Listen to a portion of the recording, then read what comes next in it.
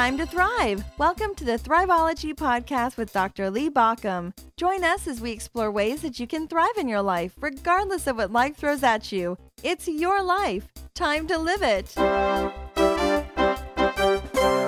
Hey, this is Lee Baucom, and this is the Thriveology Podcast, the podcast where we talk about how to thrive better in life. It's not really a question of whether you're thriving or not. It's can you raise the level of your thrive? We all have some level of thriving. We also have some level of surviving these days. Sometimes that feels a little closer to the surface. And so for the past few weeks, since the beginning of the year, I've been talking about the Thrive Code. And today we're going to continue. In fact, today we're going to wrap it up by talking about compassion and how you find compassion and how important that is in your thriving life. So stay tuned. But first, let me tell you about the other pieces of this thriving code. We started off the very beginning of the year because it's my word of the year, the word I'm focusing on, and that is challenge.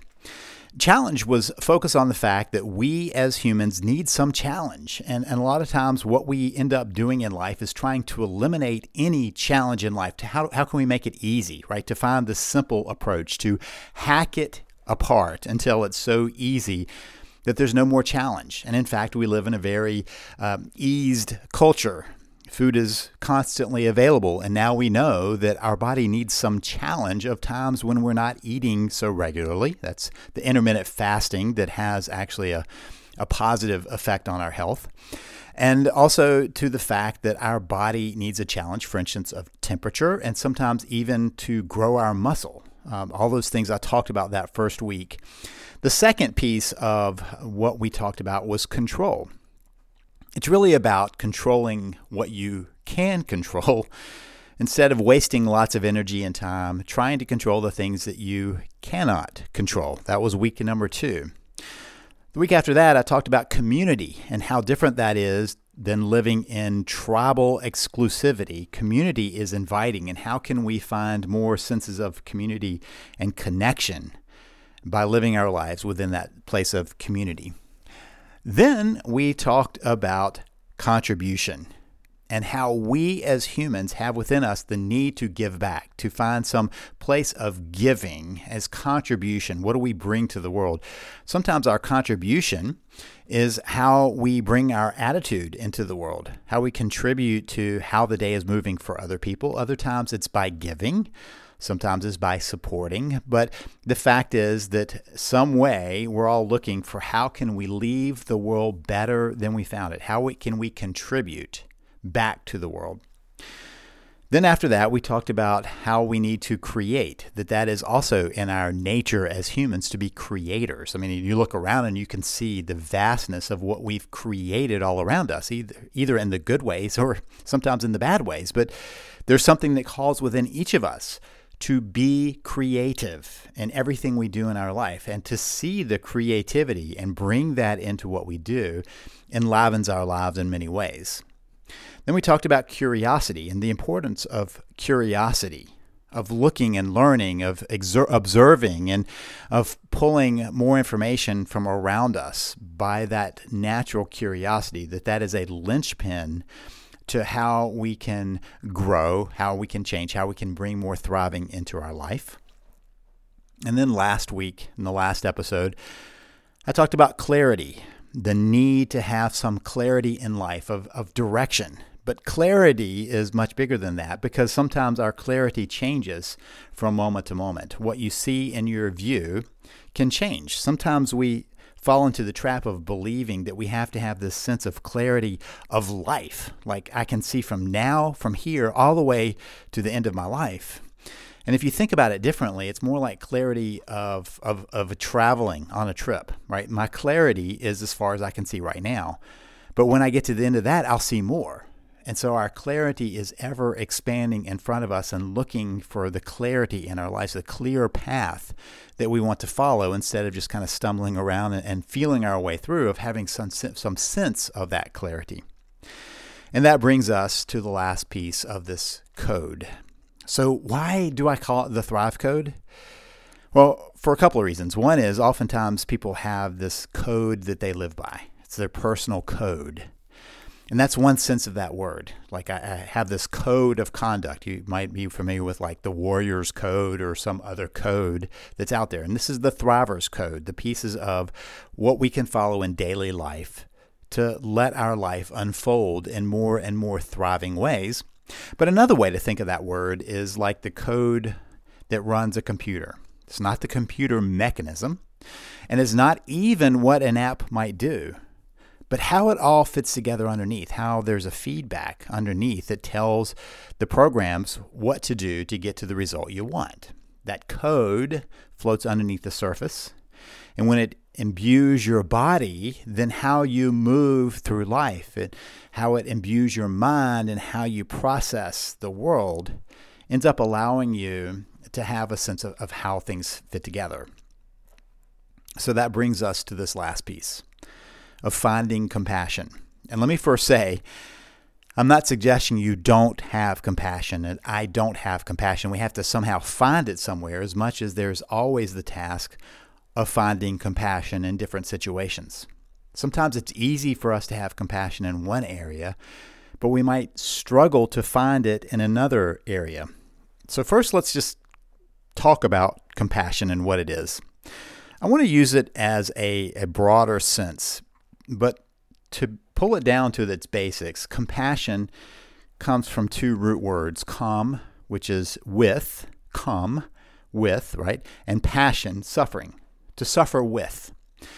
And I want to bring that to a wider sense of understanding the struggle of someone else, to pull alongside them and walk with them, to be a part of their struggle through life, not just the suffering, but the struggles of life that may be just tough. So to understand what somebody is going through, and let's take it one step further, to understand what we're going through when we talk about self-compassion. And so we're actually talking about two pieces of this code. One piece is the compassion we would have for another person, and the other is the self-compassion, the compassion we can hold for ourselves. One of the things I've noticed is that many times it seems that people are running on a shortage of compassion for certain people, for certain situations, for certain groups of people. And that is why we find ourselves stuck. Martin Buber was a theologist and a philosopher that talked about the fact that we can have two different relationships with objects. And he called it the I-it and the I-thou relating.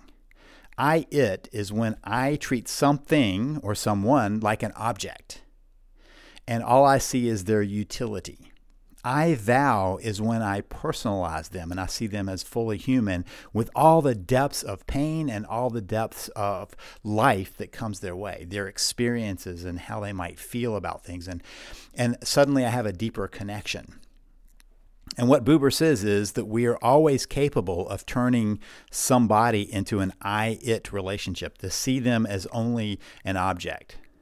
So for instance, if you've ever maybe been in a restaurant and seen somebody who is acting like the wait staff is just there to serve them. They don't have any care about how difficult that might be for the other person. Don't care what's going on for the other person.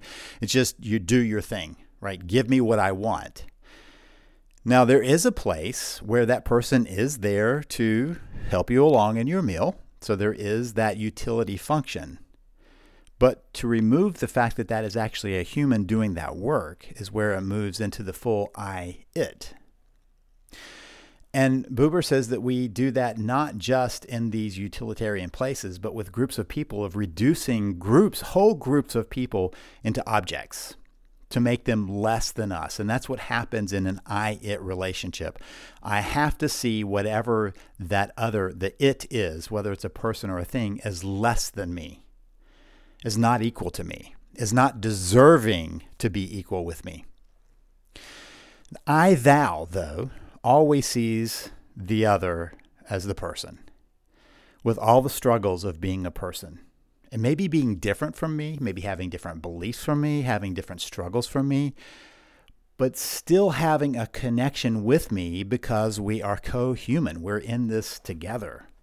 And that's where compassion comes in, to be able to imagine the struggles of that other person.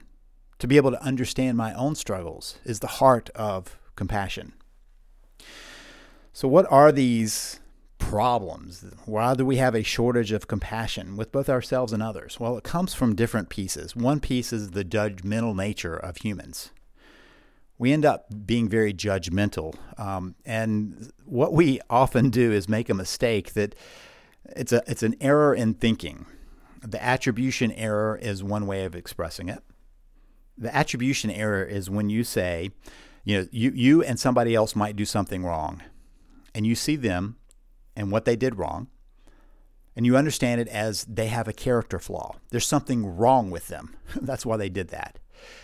But if you do the same thing, you excuse yourself. You made a mistake. So somebody lies about something, and you say they're horrible. You can never trust that person again. The fact is that you likely lie about things, and I would say you absolutely do, but somebody might challenge me on that fact. But research shows that we all are dishonest in many ways. But we say, well, I did that to not hurt the other person's feelings, or I did that because they wouldn't understand, or some other explanation. We explain it away. And so our judgmental side, if we lose touch with our compassion, means that we're always looking for what's wrong with the other person, what they did wrong. The second thing that happens is we become dismissive of others, as if they're not worth being at a same level. And this can happen whether it's based on race or education or what part of the country they live or what political party they hold to or some other thing. But we end up being dismissive of them and not seeing them as us. We are, after all humans. The third thing that comes out of this is we become very self-centered when we lose touch with that compassion. We're focused on what's going on with me, not what's going on with all of us, how we're all in this situation. And what leads from that is we tend to self-aggrandize that I deserve more. It's the old thing that marketers and advertisers have used for years, which is you deserve. Whether it's you deserve a break today, or you deserve to be loved, or you deserve to have sex today, or you deserve the best new car, or you deserve to live beyond anyone else. You deserve it. I've heard lots of interviews with people who are asked why they have so much, and they almost always reference their hard work, that they deserve it. They've earned it. Which somehow discounts the fact that there are others who work just as hard, if not harder, who will never have that level. But we self-aggrandize when we believe that we have somehow earned it. Now, let me be clear. I'm not saying that it's ever going to be all equal. That's not the point. The point is we lose touch with the struggle that someone else might have because we've self-aggrandized and we have become self-centered. We lose track of that. And the final thing that happens following all of that is that we stop addressing the systemic issues that lead us to where we are. Pretty much all the experts say that much of the strife we're seeing today is somehow caused by inequality in many different ways. And when we lose compassion, we stop looking for that. We pretend it's not there. So how can we understand this compassion for others? How can we maybe add more? Well, first of all, let's understand what happens when we are compassionate. There are a number of things that happen for us that help us to thrive. The first thing is that when we show compassion for others, when we understand compassion, it triggers a feel-good response in our brain, and it begins to strengthen the feel-good mechanisms of our brain.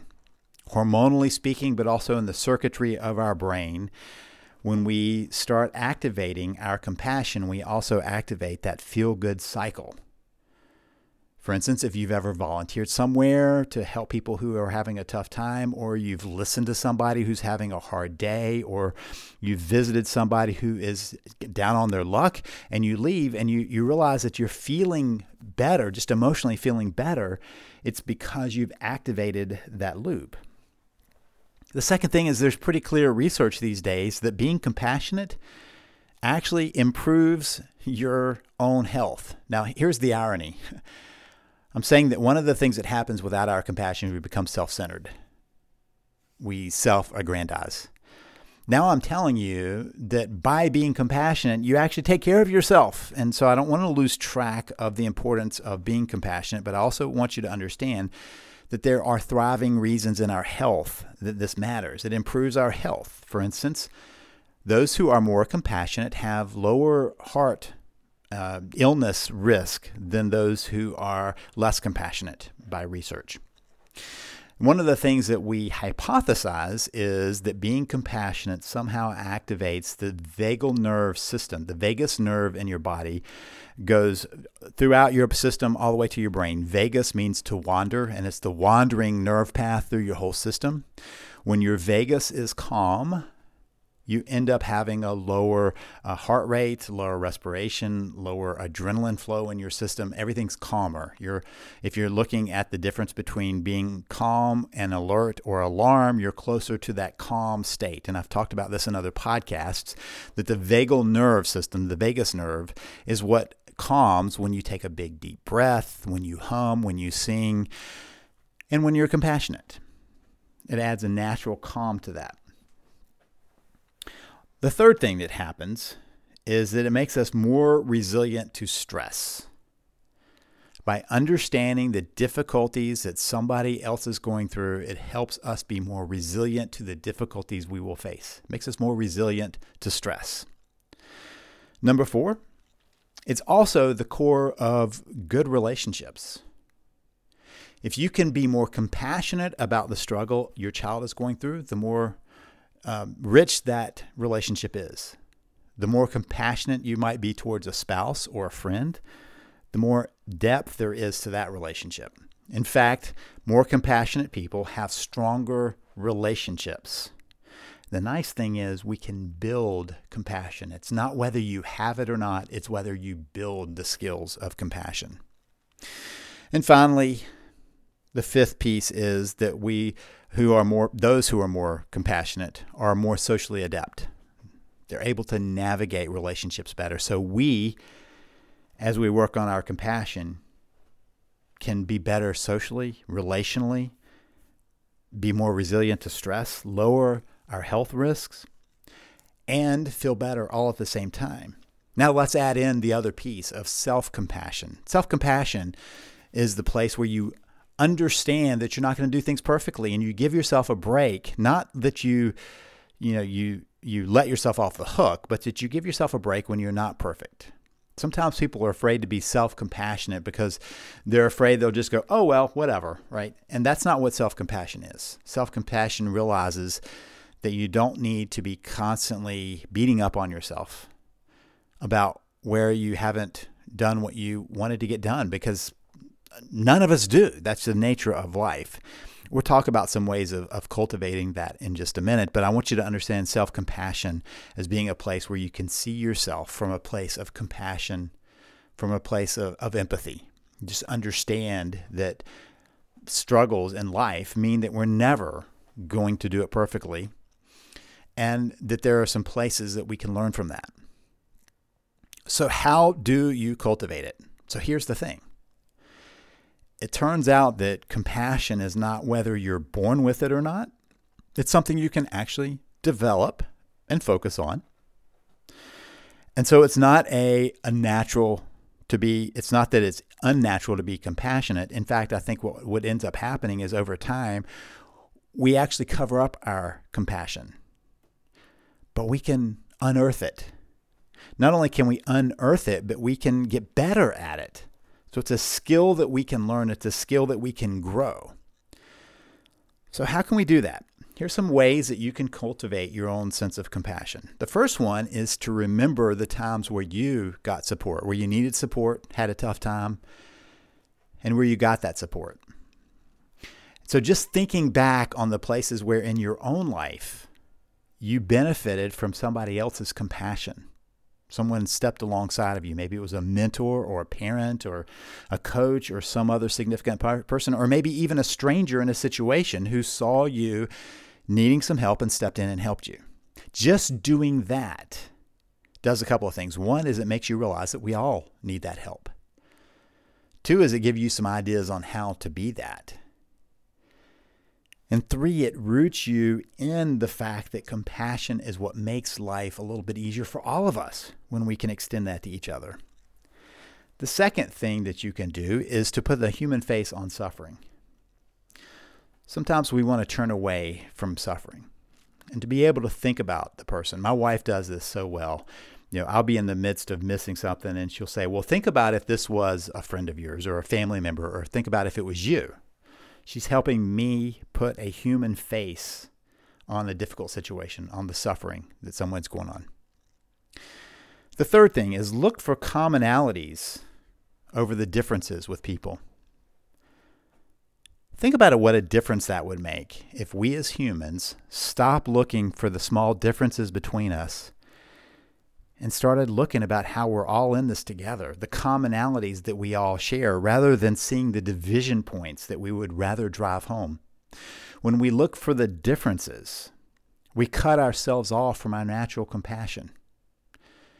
I believe that we as humans are naturally built to be compassionate, and we have to actively work against that. We have to actively hide that from ourselves. Otherwise, we'd have to take different action. And so part of the task is to look for our commonalities rather than exploiting those differences. Number 4 is to practice cooperation over competition. So many times I heard one of my mentors say, in this helping world, there is no competition. And he was talking about running different counseling programs. And he said, you've got to cooperate with those in your community. Don't see yourself as competition.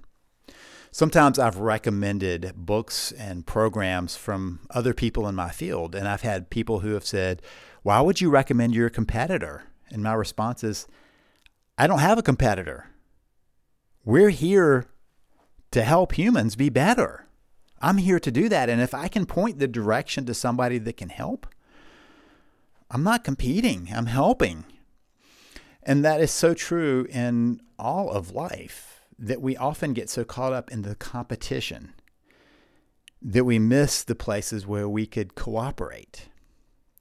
In fact, even the business world has understood this, and they've started talking about co-opetition, where you may work together even if you have a business difference to find the interest together, how to move forward together. So look for the places where we can cooperate. Number 5. Look for the individuals instead of looking at a group. There's been a lot of research on how do we change perceptions of other people. It's not how we change our minds about social issues, but how do we change the perceptions of people who see things differently.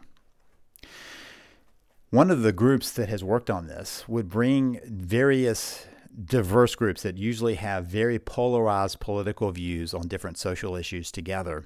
And what they would do is have the people come together for a couple of days. And the first night, you were not allowed to say in any way or indicate in any way where you stood on an issue. All you were supposed to do was get to know each other, to have social interactions, to tell stories, to talk about your growing up and where you are in life and all of those pieces. Then the next day, you revealed where you stood on policies. And then you could have conversations with people who saw things differently about why you saw things differently, how your own stories intersected with how you came to different viewpoints. And what people often realized is they would have very similar experiences with opposite outcomes on understanding of things. The second thing, and the bigger piece of this, was it allowed people to see a different viewpoint, not just as a whole group of people that you can just say that's that group that's wrong, but as individuals who come to that view in different ways. This is the only way we make headway. Number 6, avoid the blame game. When somebody's had a hard time, to only look at that hard time and blame the person for putting themselves into that misses the bigger pieces of this. Blame rarely moves to change. It rarely allows us to find a different place to be. So avoid the blame game. And 7, seek to make a difference. How can you make the world better? It goes back to that contribution. Compassion often leads us to the places where we contribute to how the world could be better by our own actions. Which brings us to the next piece of this, of self-compassion. How do you work on that? Because many times people tell me that they don't want to move towards self-compassion on the fear that they will somehow let themselves off the hook and never be able to get any better. And I think they miss the point of self-compassion. The first point of self-compassion, of how to work on that for yourself, is to seek to understand and accept who you've been, where you've been, and why that influences the decisions you've made. You can always work to make better decisions. You can always work to do better in situations, but you need to understand that they didn't come in a vacuum, that that's part of your experience. Many of the people who struggle through things struggle through because of past experiences. So part of how we understand people from the outside is also what we want to do from the inside, to see that our own history does affect how we react in the moment. The second thing is to avoid heaping hurt on ourselves. I've watched people who make a bad choice, bad decision, and start looking for every other bad choice and bad decision and run through their inventory of the places they can basically flog themselves, beat themselves for past mistakes. It rarely helps. And instead of dealing with what's going on in the moment, they find themselves heaping more and more hurt on themselves to almost punish themselves, to self-flagellate, to use the term, kind of beat yourself up more and more over that, as if that's going to help you move forward. Number 3, see yourself through loving eyes. Use the eyes that others have for you. Maybe it's a parent or a grandparent or a friend or somebody else that can look at you differently than you see yourself. I've often noted that the ways we talk to ourselves, the way I talk to myself, the way we all talk to ourselves, we would never tolerate from a friend. They would not be our friend. And yet we do it to ourselves, instead of maybe thinking of ourselves as that friend might, as that family member might, as a loved one might. And so use loving eyes to view yourself a little bit, just to give yourself a little distance from the places where you fell short. Which leads to number 4, accept the fact that there are going to be imperfections. All of us have them. It's part of being human. You can't do it perfectly. That's not what you're supposed to be doing. Your task is to get better and better, but you're still going to have imperfections. And so accept the fact that there are imperfections. Now, that leads to number 5, where we can, though, focus on our points of control. And this works in 2 ways. As I was talking about that code piece of control, what I said is we often try to control things we can't. And I notice lots of times people spend a lot of time beating up on themselves about things over which they have no control. The second piece is that people don't control what they could control. The 3 things you have to control are the way what you want to move towards in life, your aspirations. Also, the attitude you hold in life. Can you figure it out or do you walk away? And actions. So aspirations, attitude, and actions. That's all you have to control. So anything that falls outside of that, you need to recognize your incapacity to control those things and stop beating yourself up over that. And number 6, use the growth mindset. Carol Dweck says that there are 2 mindsets. There's the fixed mindset and the growth mindset. The growth mindset says that experience helps us to learn to do better. Fixed mindset says this is the way we are. This is the way we were born. This is just the way it is. There's nothing we can do about it. The growth mindset, on the other hand, says, how can I grow from this? How can I learn from this? How can I use this to grow rather than just allowing it to be where I beat myself up. A growth mindset is part of what self-compassion allows. To say, you know what? I didn't do what I wanted there. Now I've got to figure out how to do better. So here's the thing. Finding compassion is something we can work on every day. We can rediscover our own place of compassion and expand that compassion, whether to ourselves or to others. It's a skill we have. It's a skill we can grow. Work to find your compassion and add that to your thriving code.